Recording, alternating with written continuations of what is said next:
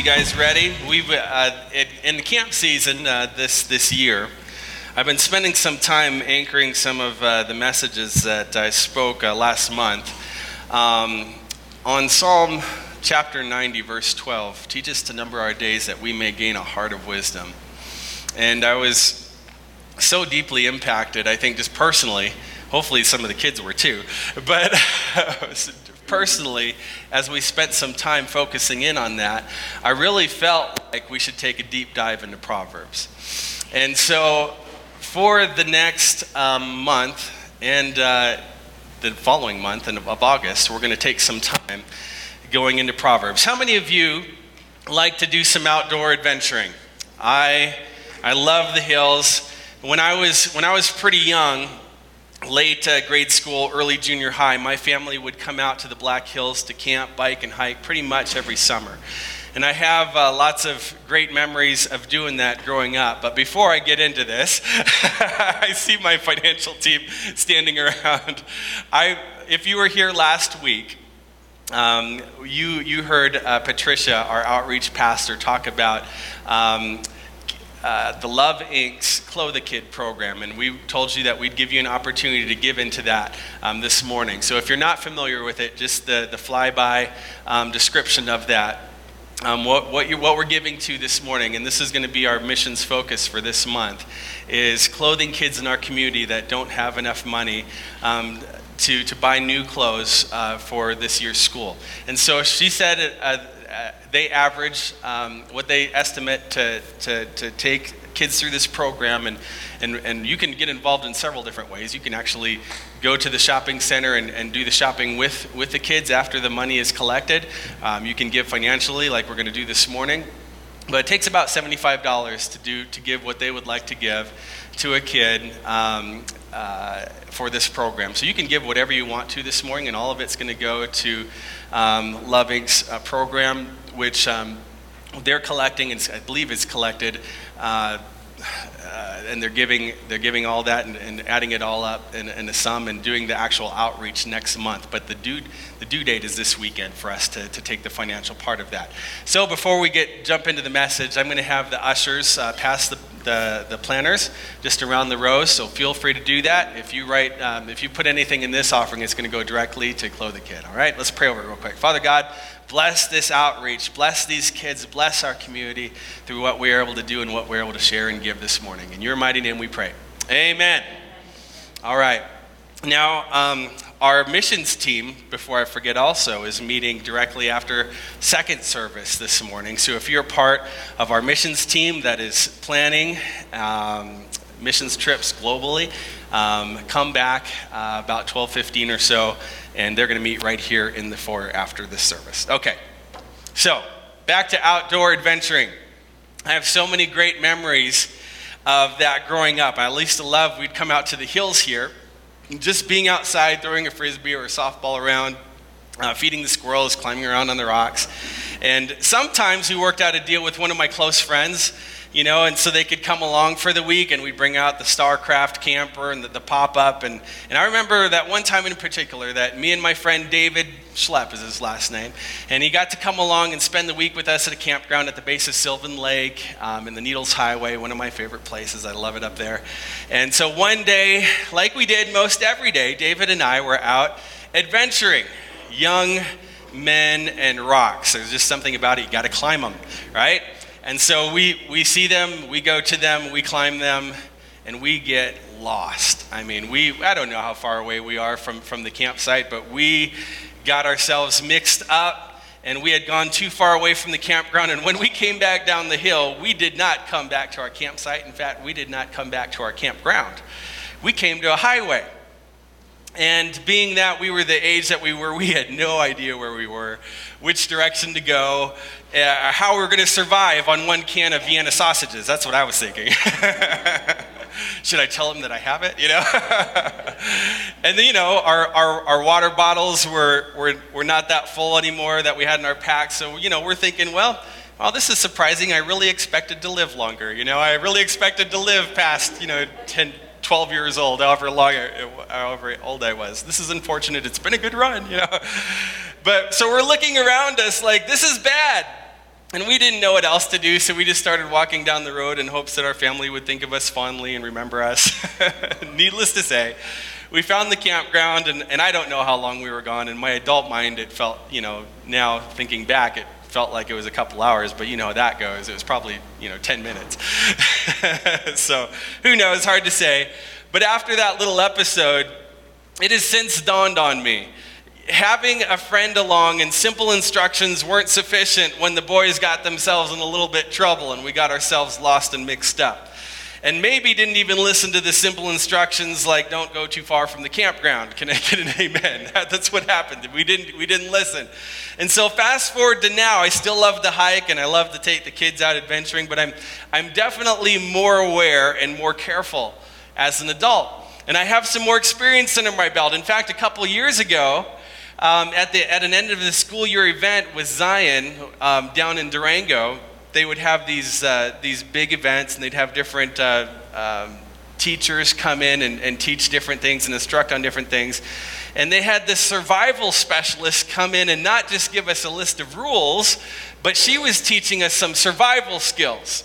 And, this is bear country, so there's we had bears in our front yard several times. We were very aware of the lurking danger. And so she was like, if you ever get stuck or lost on a mountain, here's what you do. And she would start giving us, I was taking notes. I was like, Zion's learning this, but I'm learning stuff too. And she had us looking at, different scenarios.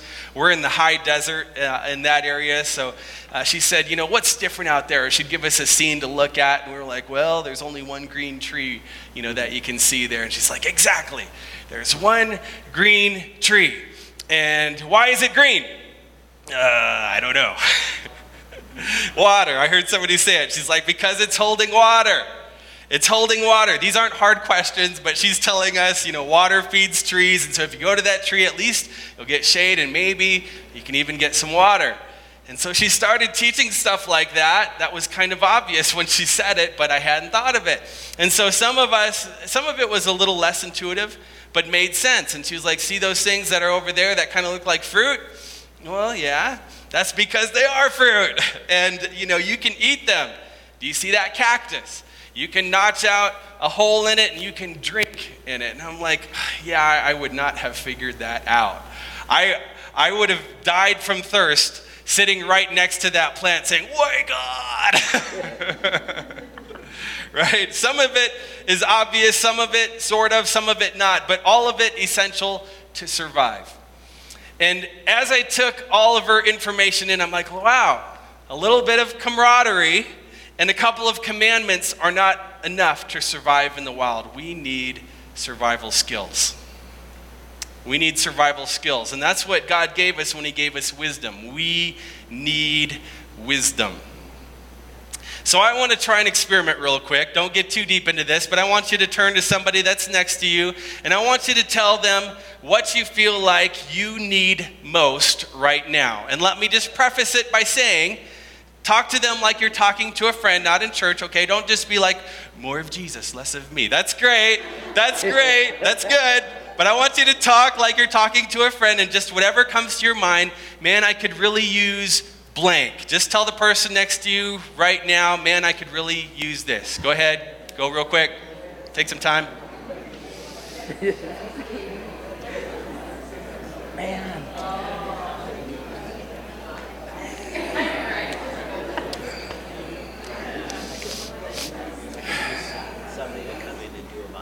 Okay. All right. Good talk, everybody. You can pick it up afterwards if it was getting deep in those 10 seconds. But I don't know what you all said, but I would guess if we went around and we pulled the room, a lot of what was shared was a shift in circumstances. I need some circumstances to shift. I need to get into school.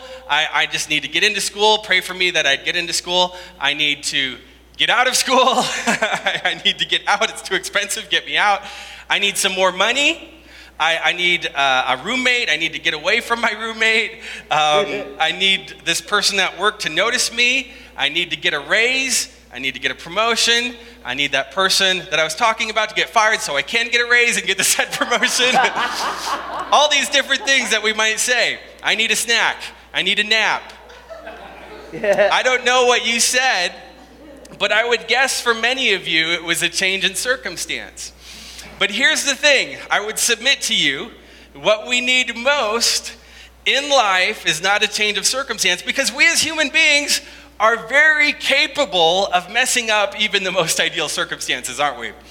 And if you don't believe me, just start watching TMC.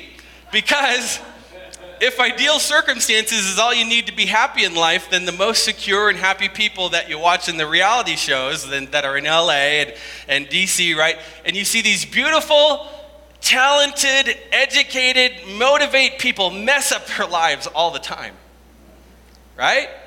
And not only are we capable of messing up ideal circumstances, but our circumstances are always changing. You know, your body gets old, and the way you work out just doesn't work the same anymore. Suddenly there's a lot more stretching, I'm told. And money, sometimes it's rolling in, sometimes it dries up. And so sometimes it's plentiful, sometimes it's not. Circumstances change all the time. So I would submit to you, what you need most in life right now is not a change in your circumstances. You need the ability to flourish regardless of the circumstances. That's right. So let me say that again, because this is where we're going these next few months. What you need most in life, even right now, is not a change in your circumstance. You need the ability to flourish regardless of the circumstance. Can I get an amen? All right, so if I'm lost in the desert, I can't change that circumstance, right? I don't have my hand on that lever to change that circumstance, but I can change my skill level, and my skills can lead me to survive and maybe even thrive in the hardest of climates. Do you see that? And so what we need is wisdom. It's interesting, I've shared before about this book, Pilgrim's Progress, written back in the 1600s by a guy named John Bunyan, and it was an allegory of the Christian life, a little picture of what it is to be a Christian.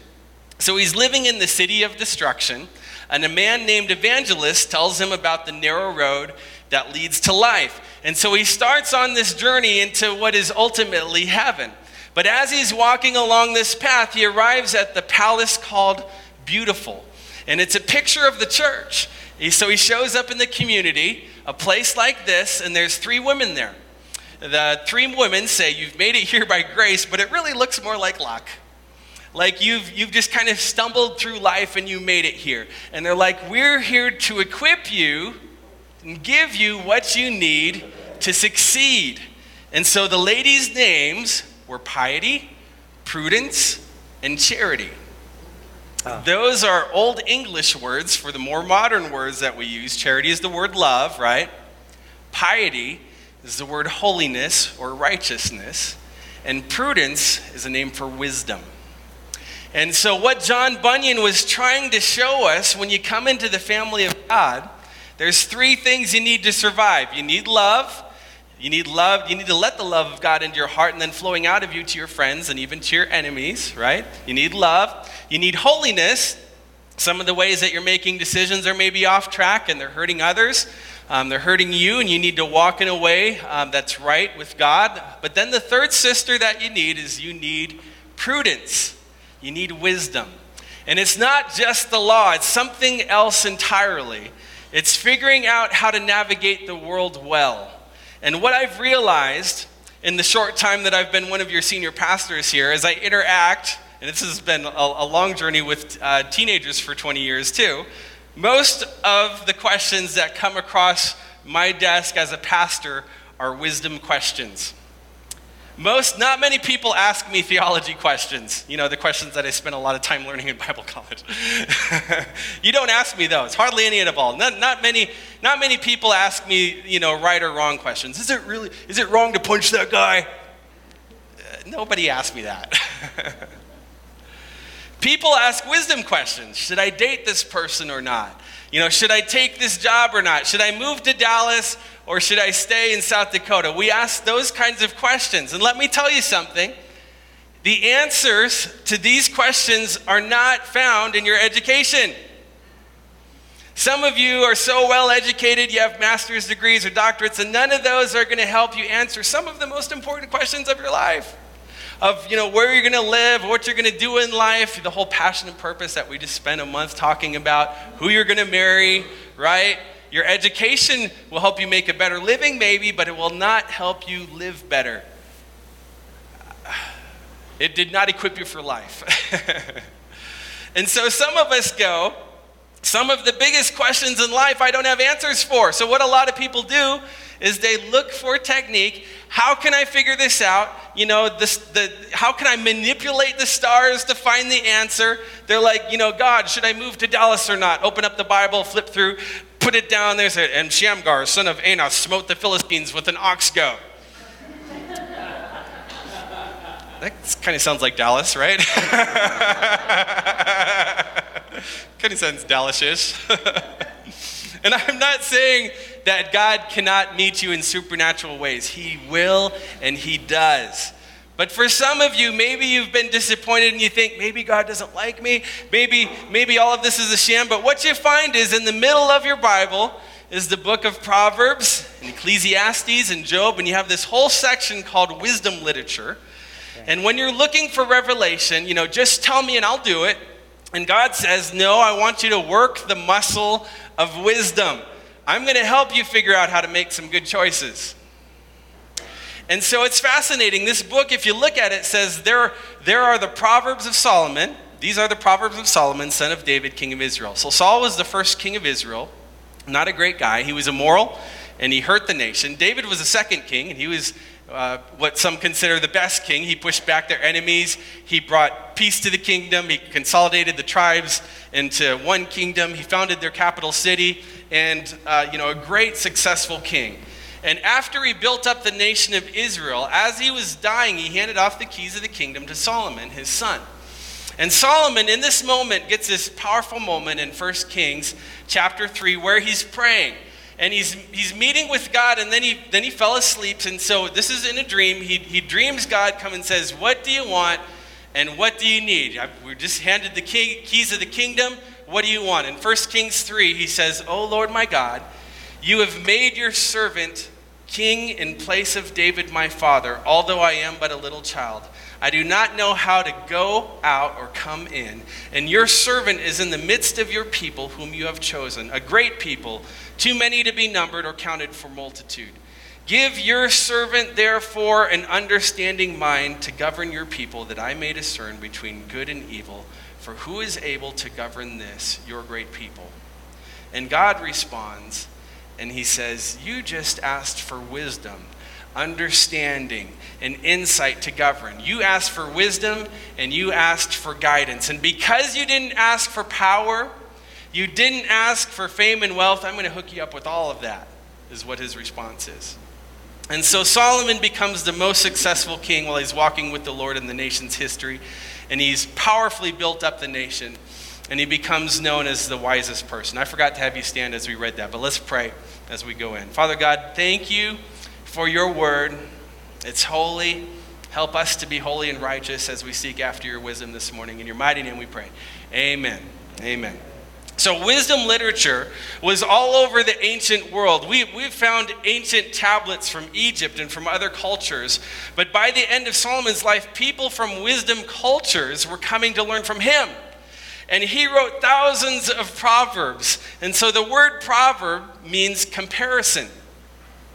I'm going to show you something as you put your life up against it, in other words. And so you have the wisest man that ever lived writing down things that if I can get my mind around them, will help me lead a good life. So what's interesting is what drew Solomon to need that is he realized I have to work in the government and I need wisdom to work in the government. I don't know if anybody else finds that a little humorous, but so he wrote this primarily for young people who were looking at marriage and wrestling through questions about relationships and sex, and that kind of stuff shows up in the book a lot. About one out of every 3 verses, if you do the math, is about romance and sex. But it's written for young people who are about to go into service in the nation's capital. And it's written for young people who are given stewardship, and they have to go out and figure out how to do it well. So what's different about the book of Proverbs, though, is that it doesn't say, to just the people in the king's court. It says at the beginning, this is to everybody. This is to anybody. And so you see wisdom when she's personified as a woman in the Proverbs. It says, I'll call out to the fool. I'll stand on the streets. Anybody wants to get wise, come with me. And so it's a call out to everybody. So the nation of Israel democratized wisdom. Anybody, no matter what you're doing in this room, can grow wiser. So we're going to answer 3 questions before we get out of here today. The first one is, okay, Sean, we've kind of built this up, but what is wisdom exactly?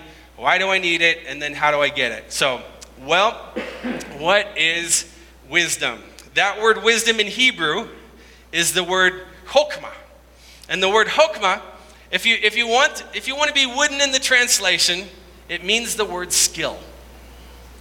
So skill. It's actually used in other places in the Old Testament, like Exodus 28, about skill in weaving clothes.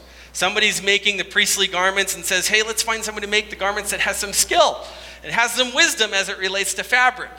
And what do they mean by that? So what we mean somebody that understands fabric, who can discern the subtle distinctions in the fabric and then is able to do something with it and is able to manipulate it to make it into something better. You need someone to understanding that it can come at it and understand the distinctions of it, and then work within it, right? It's knowing something, understanding it, and then possessing the ability to move in it successfully.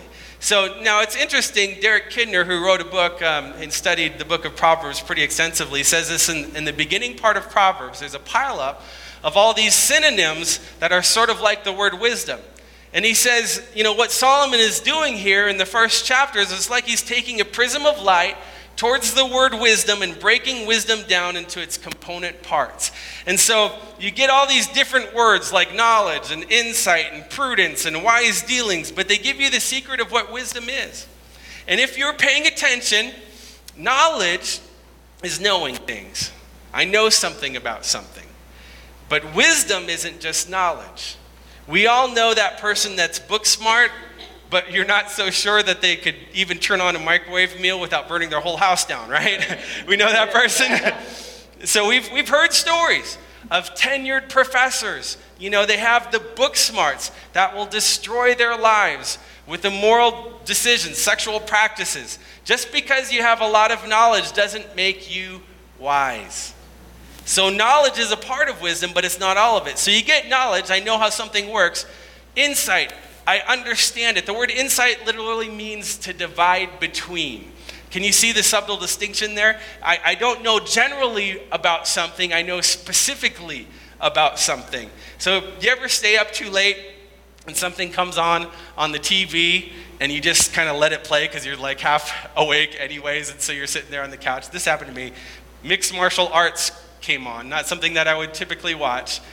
Came on the TV, and I'm like, okay, I'm just going to watch, men punch other men, and that's how my night is, and that's how my day is going to end. So then an announcer guy comes on, sort of explaining what they would do, and there's this one guy that they're highlighting that they say is the best fighter in the world, and he's going to be facing the best boxer. And as they get into the ring together, you could tell that the first guy was trying to get the other guy to the ground. And he couldn't do it. Like, he was wrestling him and he just couldn't do it. But then, in the second round, the third round, and the fourth round, he just destroyed the other guy.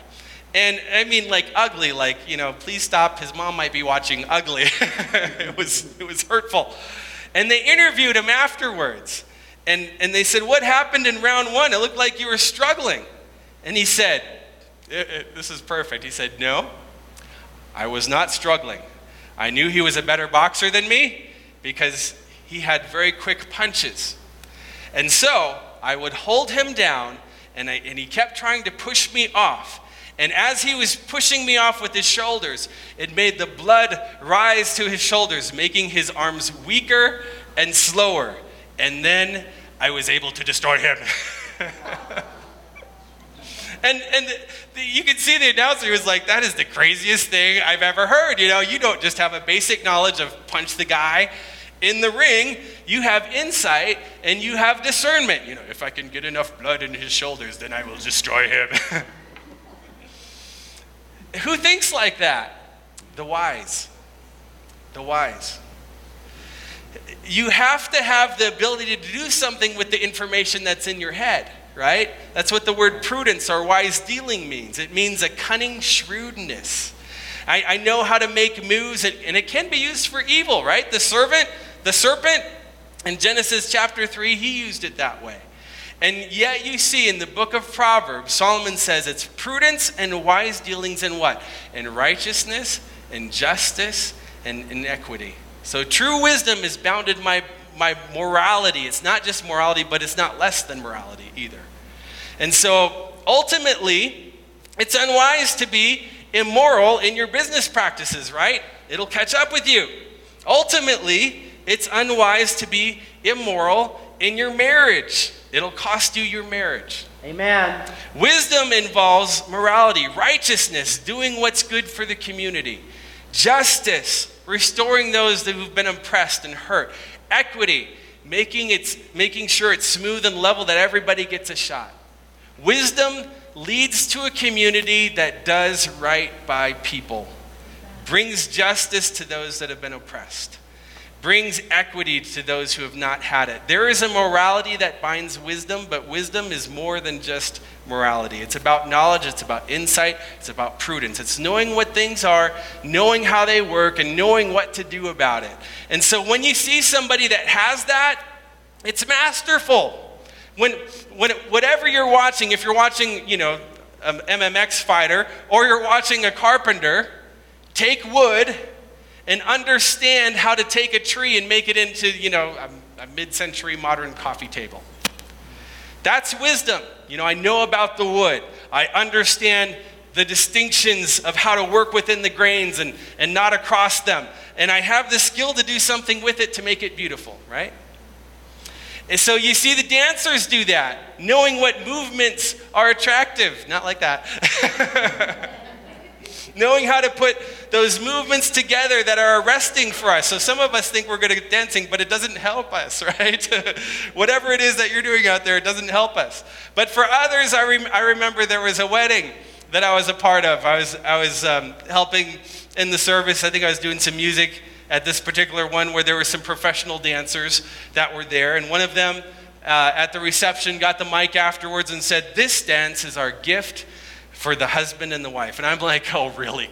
Well, I'm going to give a dance. It's going to be my gift too, I mean, that was my first thought. But then they turn on this music and they started dancing. And it was this most beautiful, artistic, expressive thing. And then people are like tearing up and crying, and it might have been me too. And it was the most, this whole arena that I'm unfamiliar with, but they know it. And they know the subtle distinctions of when to point your toes. And they have the ability to pull it off, and it was beautiful. When you see someone that's wise as a musician, that knows how to play the right notes in the right moment, and they understand it. They have the little distinctions down, and they have the skill to work within it. That's called wisdom. And it can be beautiful for us, right? When you see someone that's wise as a comedian, that has great timing to tell her joke, or a business leader that always seems to know the right decision and the right timing, the right person to hire, and he does it in the best way.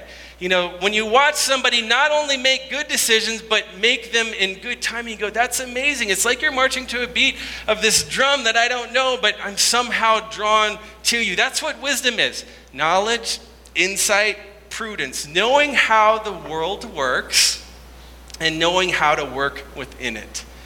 It's competency in the complexities of life. And it's flowing with a rhythm that God has woven into the world. So you see it in Proverbs 3. I'm going to be throwing out a bunch of Proverbs because the book of Proverbs is written in a way that they're just like little bullet notes, right? So I'm throwing a lot at you today. But you see it in Proverbs 3, verses 19 and 20. God is talking about wisdom. And wisdom becomes personified as a woman. And it says, "The Lord by wisdom founded the earth. By understanding he established the heavens. And by his knowledge the deeps broke open. And the clouds dropped down the dew." So God was making the world. When he was fashioning it into creation, he put wisdom into it. And then he says, go back to verse 17, he says, "Her ways are ways of pleasantness, and all her paths are peace." And so, and that word peace isn't just the absence of conflict, it's the Hebrew word shalom, which means the fullness of blessing. So there's a rhythm to the world and physical laws. You know, the rain falls down, waters the crops grow, animals eat them, and you see a rhythm that brings life, right? And so we step into that rhythm, and there is a time to plant and there is a time to harvest. We don't get to manipulate the weather. Anybody that's been around here for the last month knows that, right? The rain just does not stop, right? Amen. We don't get to do that. So we need to work within it, and then we succeed, right? There are physical laws like that, and there are also relational laws of how we deal with people. You know, if you are mean to people, you will not have many friends.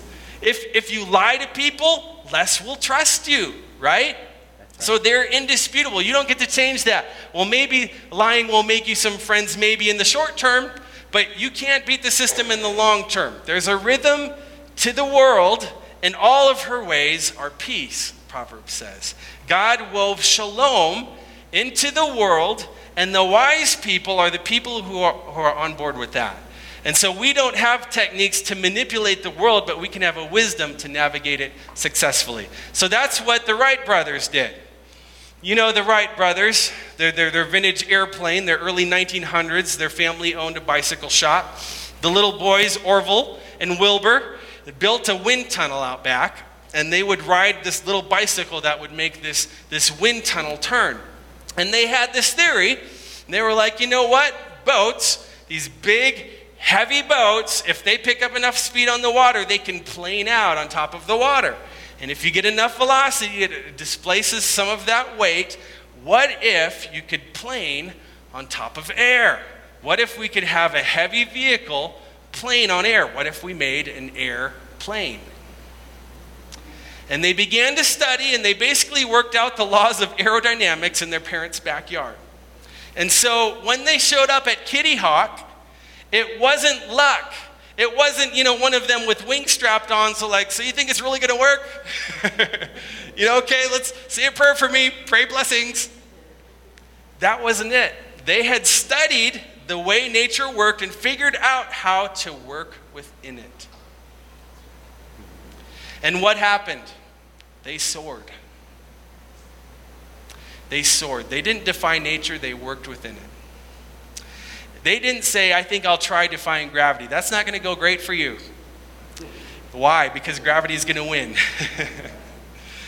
In make-believe shows, you could maybe defy gravity, but if you try it now, gravity is going to win 10 times out of 10. You can't defy gravity and think that it's going to go well. So they didn't defy nature. What happened? They figured out how to work within it. And as they understood and saw the subtle distinctions, they figured out how to operate within them. And what happened? They soared. They soared. And so do we. That's what wisdom is. That's wisdom. And the book of Proverbs is not wisdom about the wind. It's not wisdom about punching people or not. It's not wisdom about that. It's skills for life. It's skills. How do I approach the opposite sex? How do I handle my boss? How do I manage friendships? How do I handle money? What I'm trying to do in this series is make us a sage at every stage. I want to make us a master at life, and we need that, right? Proverbs 27 says, whoever blesses his neighbor with a loud voice, rising early in the morning, will be counted as cursing. That is wisdom. Amen. Right? Maybe you're a holy, pure, sweet, righteous person, but you're wondering, why am I not advancing in my career? What is it? Am I being oppressed? No, it's that you're just too loud in the morning. There's not a law against it in Rapid City, but the book of Proverbs is not laws. They're principles for your life. And so you need this. Why? Because whoever blesses their neighbor with a loud voice early in the morning, it will be counted as cursing. You've got to dial it down a shade. And some of you, Proverbs 25 says, a man without self-control is like a city broken into and left without walls. If you lack self-control, you can be an amazing person, but walls for an ancient city, when you start thinking about it, is what gave them security. It allowed them to flourish, and if the walls break down, then people could come in and steal their people, their goats, and their crops at any time. So if you don't have walls, you were never able to advance because you were never safe. And so for some of us, you might be so smart, we might be so brilliant, you're smarter than all your friends, but you lack some self-control in some key areas, and it has cost you for decades maybe, and you need wisdom. Meriwether Lewis of Lewis and Clark, he walked on foot from the White House and walked across our unmapped continent to the West Coast. And that is amazing. But when he got back, he didn't know how to handle fame. And he didn't know how to even handle relationships or women. And so he started to drink excessively, and he couldn't get married because he didn't know how to talk to girls. And so he wrote in his journal, "I have never felt less like a hero than at this moment." And he took his own life. You can be powerful in your career and in your life, but if you don't have wisdom, you're not going to win at life. We need wisdom. So some of you, we're smart, we're talented, sharp, beautiful, and you can't find a date. And you know what it might be? Wisdom. You're like, I got no game. Well, this book's going to help you. You know why? Why do we need wisdom? Because in a lot of areas in life, we're not born with it. It says in verse 4, to give prudence or to give wisdom to the simple, knowledge and discretion to the youth. That word simple doesn't mean that you lack the hardware. It just means that you don't have the files. You don't know. We're not born wise. And if you thought, well, I was sharp as a kid, you were just like every other kid on the block trying to figure out what a fork does in a light socket. I've realized that with my kids. I'm like, you really need me. This is critical. Right? And it's the same with all of us. You need wisdom. You need people to show you how to move. You need that in the city to show you, if you come into a new city, to show you how to get from point A to point B, and you need it relationally. You need it with money. Why? Because we're not naturally wise, but the world is a dangerous place, and so there are people that will want to take advantage of you. So as a parent, I got to tell my kids, there are people that are not safe to be around, and it's interesting to watch, with my kids, having to tell them that, hey, you can't run out into the street whenever you want because others may not see you, right? Or there may be some people that you just don't run up to and hug because mommy and daddy don't know them, and you can't do that. And that's a hard thing to have to teach a child, but we have to because they don't know any better. And the world's not a safe place. And the world is filled with tools that are powerful for us. Money, sex, power, they're tools. And it's interesting, there was an article a long time ago, you guys remember this, about Boy Scouts when they were banning knives from the Boy Scouts. Anybody remember that? Why? Because they didn't want any weapons to be at the Boy Scout meetings. Anybody remember that? So here's a question to ponder, though. Is a knife a weapon? And the answer is, it depends, right? Yeah. On who's using it, and if they're guided by wisdom. That's right. We want our surgeon to be able to use a knife when he's doing surgery, but I also want him to be skilled and responsible when he's using that knife and how he uses it. There's other people that I don't want to have knives because they don't use it to bring life. They'll use it to take it. So do you see that a knife is just a tool? It's how you use it, right? So money, sex, power, friendship, bosses, employees, you have power and you can use it in a way that brings life or takes a life away. But you need wisdom to handle powers like that, and you will never outgrow that. That's why verse 5 says, let the wise hear and increase in learning, and the one who understands obtain guidance. You can never outgrow the need for wisdom. Amen. Justin Timberlake was asked by Oprah, how did you become the master of pop? And he said, the secret to being a master is to always be a beginner. To understand that you can never stop learning. There's always a place to learn. The young need it, and the wise can increase in their learning. So how do you get it? Let's close with how do you get wisdom? Let me give you 3 things. Number 1 is commitment. It's interesting. The verse that the book opens up with is an invitation to know wisdom. But that word know in Hebrew, it's not just a cognitive understanding. To know in Hebrew is to meld yourself with something. To meld yourself with something. So the information and the informed become one. It's about taking something deep inside of you. It's about committing myself to a body of knowledge, and the same word is used as a husband and wife in Genesis, coming together as one flesh. Amen. That they would know each other as a deeply personal contact. There's something spiritual that happens there, right? Yeah. The husband and wife come together and they become one in Genesis. So what that means is that you don't just kind of stick your toe in wisdom, test the waters. You don't just pick it up at a piece at a time. You can't be wise with money but not wise in relationships, because that will ruin your life. You can't be wise in relationships and unwise with your boss. That won't work well for you. You need commitment to the whole process of wisdom. Don't just play with it. We see the commitment to enter in with Mr. Miyagi. Anybody remember Karate Kid? When he asked Daniel, he says, "Are you ready to learn karate?" Anybody remember that scenario? What did Daniel say? "I guess so." He said, "I guess so." And so what did Miyagi do?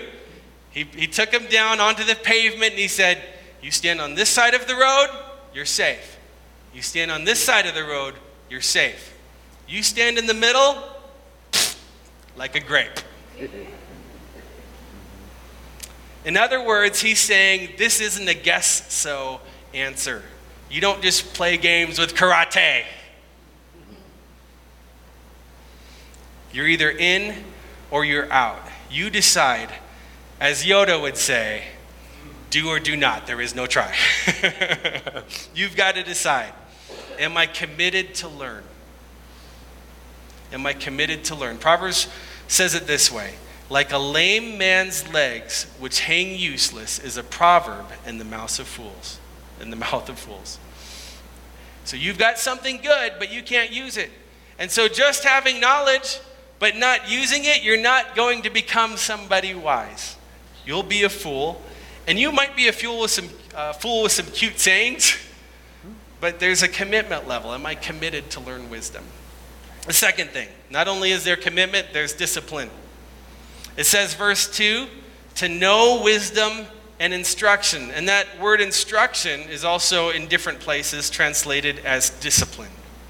It means that wisdom is something that you've got to work at to get. That's why it calls, there's several places where it calls the Proverbs riddles. You have to think about them a little bit. You've got to ponder them a little bit. What exactly does that mean? That I've got to work to know instruction. And so here's what we want to help you as a church. We want to do a Bible reading plan, and we're launching into this tomorrow morning. There's 31 Proverbs in the book of Proverbs. And so we're going to be in this series this month and the next, and I want to challenge you over an 8-week period to read around a half a chapter a day of Proverbs. Half a chapter a day is not hard, okay? But we want to challenge you to make that commitment and say, I'm gonna take a dive into wisdom. And for some of us, maybe a deep dive. You know, you gotta ponder these, right? And so if you want to do that with us, on the screen you'll see the domain there. You can visit mydestiny.familyproverbs to sign up, and we'll email you the readings each day. If you just go to our main website, you'll see the graphic there. Right under the "You are welcome here," you can also just click on the graphic there where it says sign up to join us on the daily readings. Either way, that URL that's on the screen will take you directly to it. All I need is your email address, and then you're in. These start going out tomorrow morning with Proverbs, the first half of chapter 1. And so this is putting the cookies on the very bottom shelf, okay? This is barely making you work for wisdom. You know, it's like Ray had to find an ancient island to find Luke Skywalker, but we are literally putting the lightsaber in your hand and we're taking the Proverbs and we're putting them on your phone. We're putting them in your inbox. So sign up now, do it tonight, and go on this journey with us. And they'll start going out again tomorrow morning, and you can join us anytime along the way. Maybe you've never read a book of the Bible some of you, but for the next couple of weeks, I'll read a half a chapter a day, maybe a chapter depending on the day, and I'll read the whole book of Proverbs and maybe pick up some wisdom in the process. So that's not a bad way to do that. That I seek after it like silver, that I hunt for it like treasure, that I move towards it. But the last thing wisdom requires, here it is, number 3, is humility. And if you notice, the verbs are to receive instruction and to obtain guidance. It literally means to learn the ropes. And it says in Proverbs 15 that it's humility that comes before honor. See, the truth is that you work to understand it, but here's the thing, it has to be given to you. We work to understand it. That's the interesting dichotomy about Proverbs, is that I work to position myself to learn, but it still has to be given to me as a gift. And so that's where we're going to land today. It's the fear of the Lord that's the beginning of wisdom. That I have to understand as a basic principle, and it doesn't mean, beginning like, the starting blocks that you leap from. It means beginning like the foundation that you're going to build your wise life on. Like the foundation. The foundation of all wisdom is a fear of the Lord. And what does that mean? I don't want to fear God. What does that mean? It's not helpful to study the words fear in the Lord and separation. That's kind of like, that'll get you to the wrong place. It's like taking the word butterfly and breaking it up and studying butter and flies. It's not going to get you to the right spot. You're not going to do it that way. Fear of the Lord is a statement that's all throughout the Old Testament. And you know where it always shows up? In a moment where God himself is speaking. And God says, this is the path of righteousness, walk in it. This is the way of life, follow it, and you will be blessed. Obey my commands, you'll find your life, and you'll find honor. So you see, the fear of the Lord, when the Lord speaks, people are going to say, I want to listen. I want to hear it. I want to revere you enough to take you seriously. So that's what it means. I want to listen to you and believe that you know more about the reality than I do, and I want to admit as a foundational principle in my life that there is a God and I am not it. That's the foundation of wisdom, that God made the world and he made it to work in a certain way, and I didn't get to change how my roommate behaves. I don't get to change how my parents raise me. I don't get to change how society works, but I can change me. And if I submit to the God that made this world, he's going to show me how to walk in time with his rhythm. And I'll succeed in life. One last thing. It's humble. It's the humble who attain honor, but it's the fool who is wise in his own eyes. But the secret is, are you willing to humble yourself? Coming back to humility. I just watched the movie Doctor Strange this week. I know Marvel movies are kind of a big thing right now, but I hadn't seen this one. I ended up watching it on Thursday night. It made a lot of money when it came out, probably because it was Benedict Cumberbatch, and who doesn't love Benedict? He's such a wonderful human. But I just watched the full movie for the first time this week. And if you didn't see the movie, the big question that comes up in it is, how does Benedict become a master in the mystic arts? So let me tell you how it starts. Not well at the beginning. He's a doctor, and he's arrogant, and he's rude, and people who are arrogant can't be taught, right? They can't be taught. So if you find yourself, when people are offering you advice, saying, I know. In the book of Proverbs, it says, you're a fool. Because fools delight in airing their own opinions, but a fool who will not listen to the wise or understand that as they listen, they'll grow wiser still. So anyway, the doctor's a fool at the beginning. He's a doctor. Even though he's wealthy, he's successful, he's driving this amazing car, he has this great watch, he's rich, he's successful, but he's a rich, successful fool. And he thinks the world has to bow to me. Is kind of the impression that you get as you're watching it. And what he realizes pretty quickly into the movie is that gravity doesn't bow to him. And so you can't drive your car off a cliff when you're not paying attention. It'll be destroyed, and his hands were also crushed in this accident. And so what happens, he has to be brought low.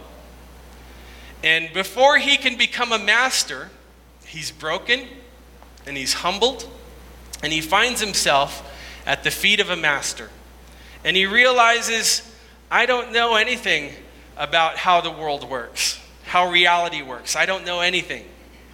And so the big pivot in the movie is where this rich, successful man realizes, I'm not wise at all, I'm a fool.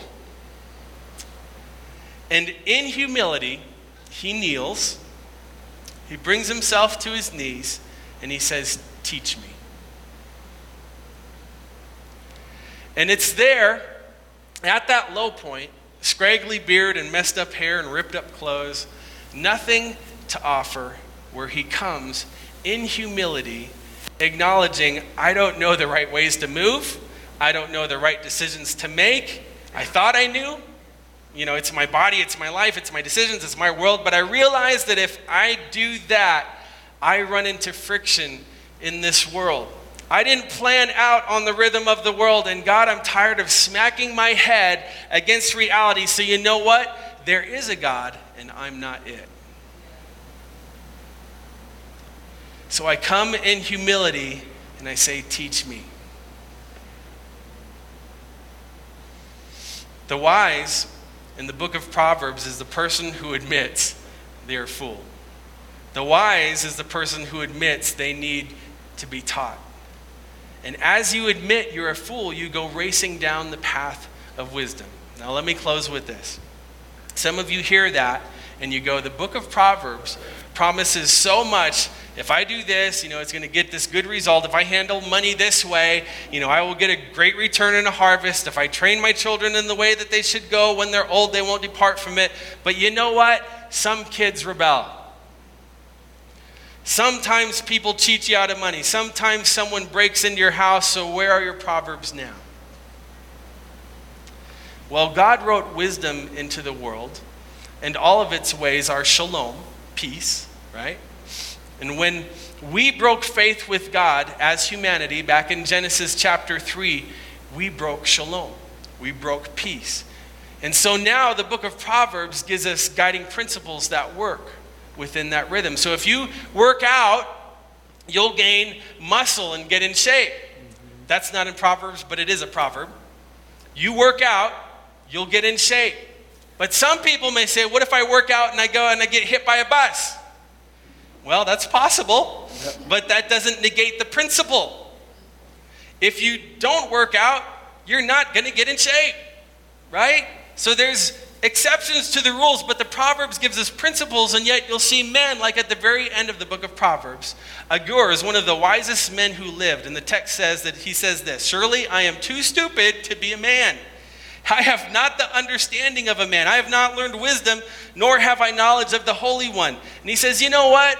I can study the world and gain wisdom, but sometimes the system breaks, and I can do everything right, and sometimes things don't work out. So what do? And in his frustration, Proverbs 30, he says, who has ascended to the heaven and come down?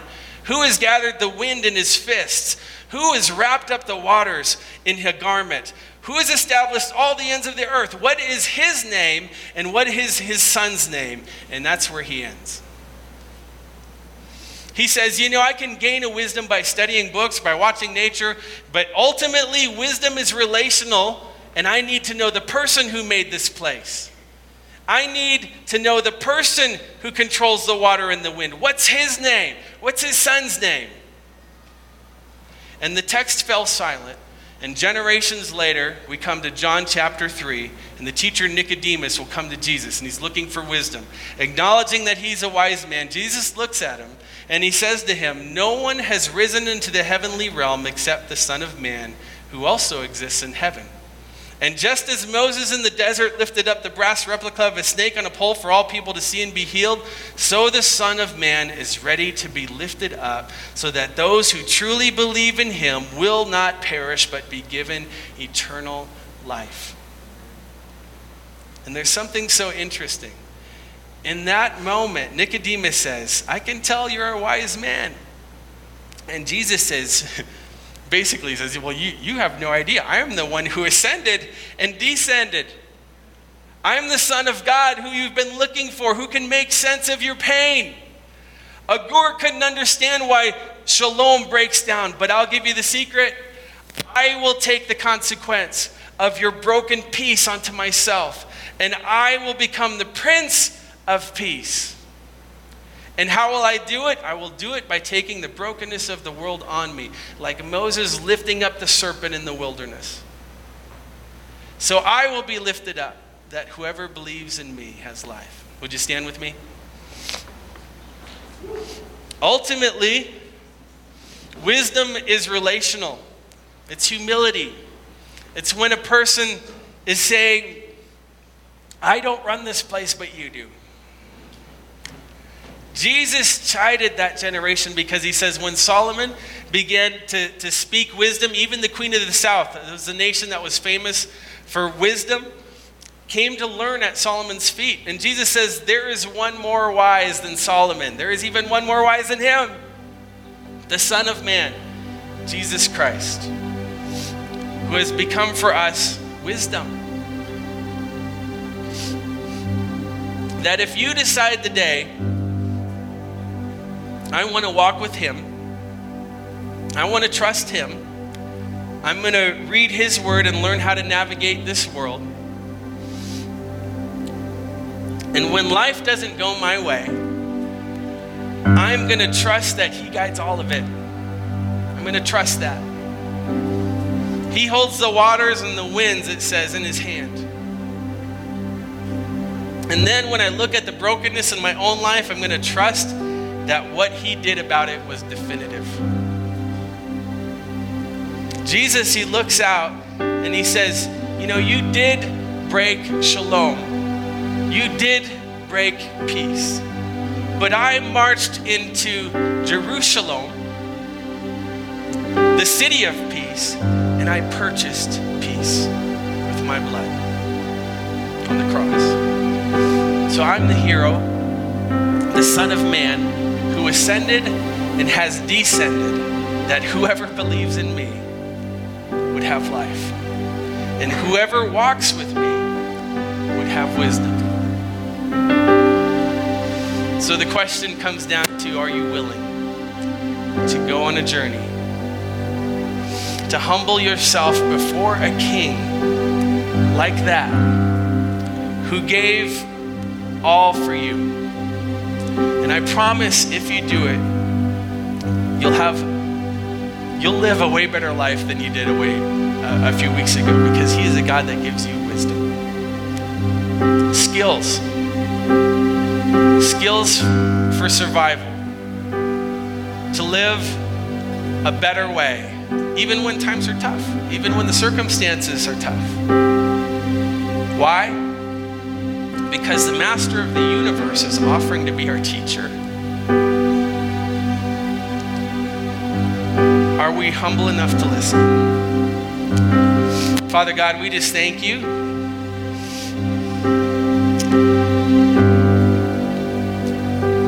We thank you for your truth this morning.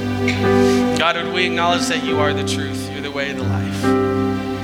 God, and I just pray that we would come humbly, Lord, with a commitment and with a discipline to take a deep dive into your truth, into your wisdom. God, help us to not just survive, but to thrive and to flourish in every circumstance, in every place that you take us, in every step along the journey. God, this morning, I want to grab a hold of your shalom, of your peace. Peace that passes understanding, that only you can give. God, we take that into our hands today. And if you're here this morning and you haven't prayed the prayer and asked Jesus to come and be that fulcrum in your life, the one that establishes truth in your life, I just want to present it to you as a way of survival this morning. He has a better way for you. You were fashioned and formed in your womb, and he knew you before you even came out of the womb, and he has a purpose and plan for you that is better than you can think of or imagine. And so my invitation to you this morning is to walk with him, to number your days and gain a heart of wisdom. And he's not a God that would want to hide it, but he's one that would want to share it with you. So if that's you this morning with nobody looking around, every head bowed, every eye closed, we don't want to embarrass anybody, just me looking. Would you just raise your hand? We just want to pray with you this morning. Is there anybody here in the place this morning that would just say yes to Jesus? I want to walk with him. This is my first time. All right. Father God, we thank you for your purposes and your plans. In your mighty name we pray. Amen and amen.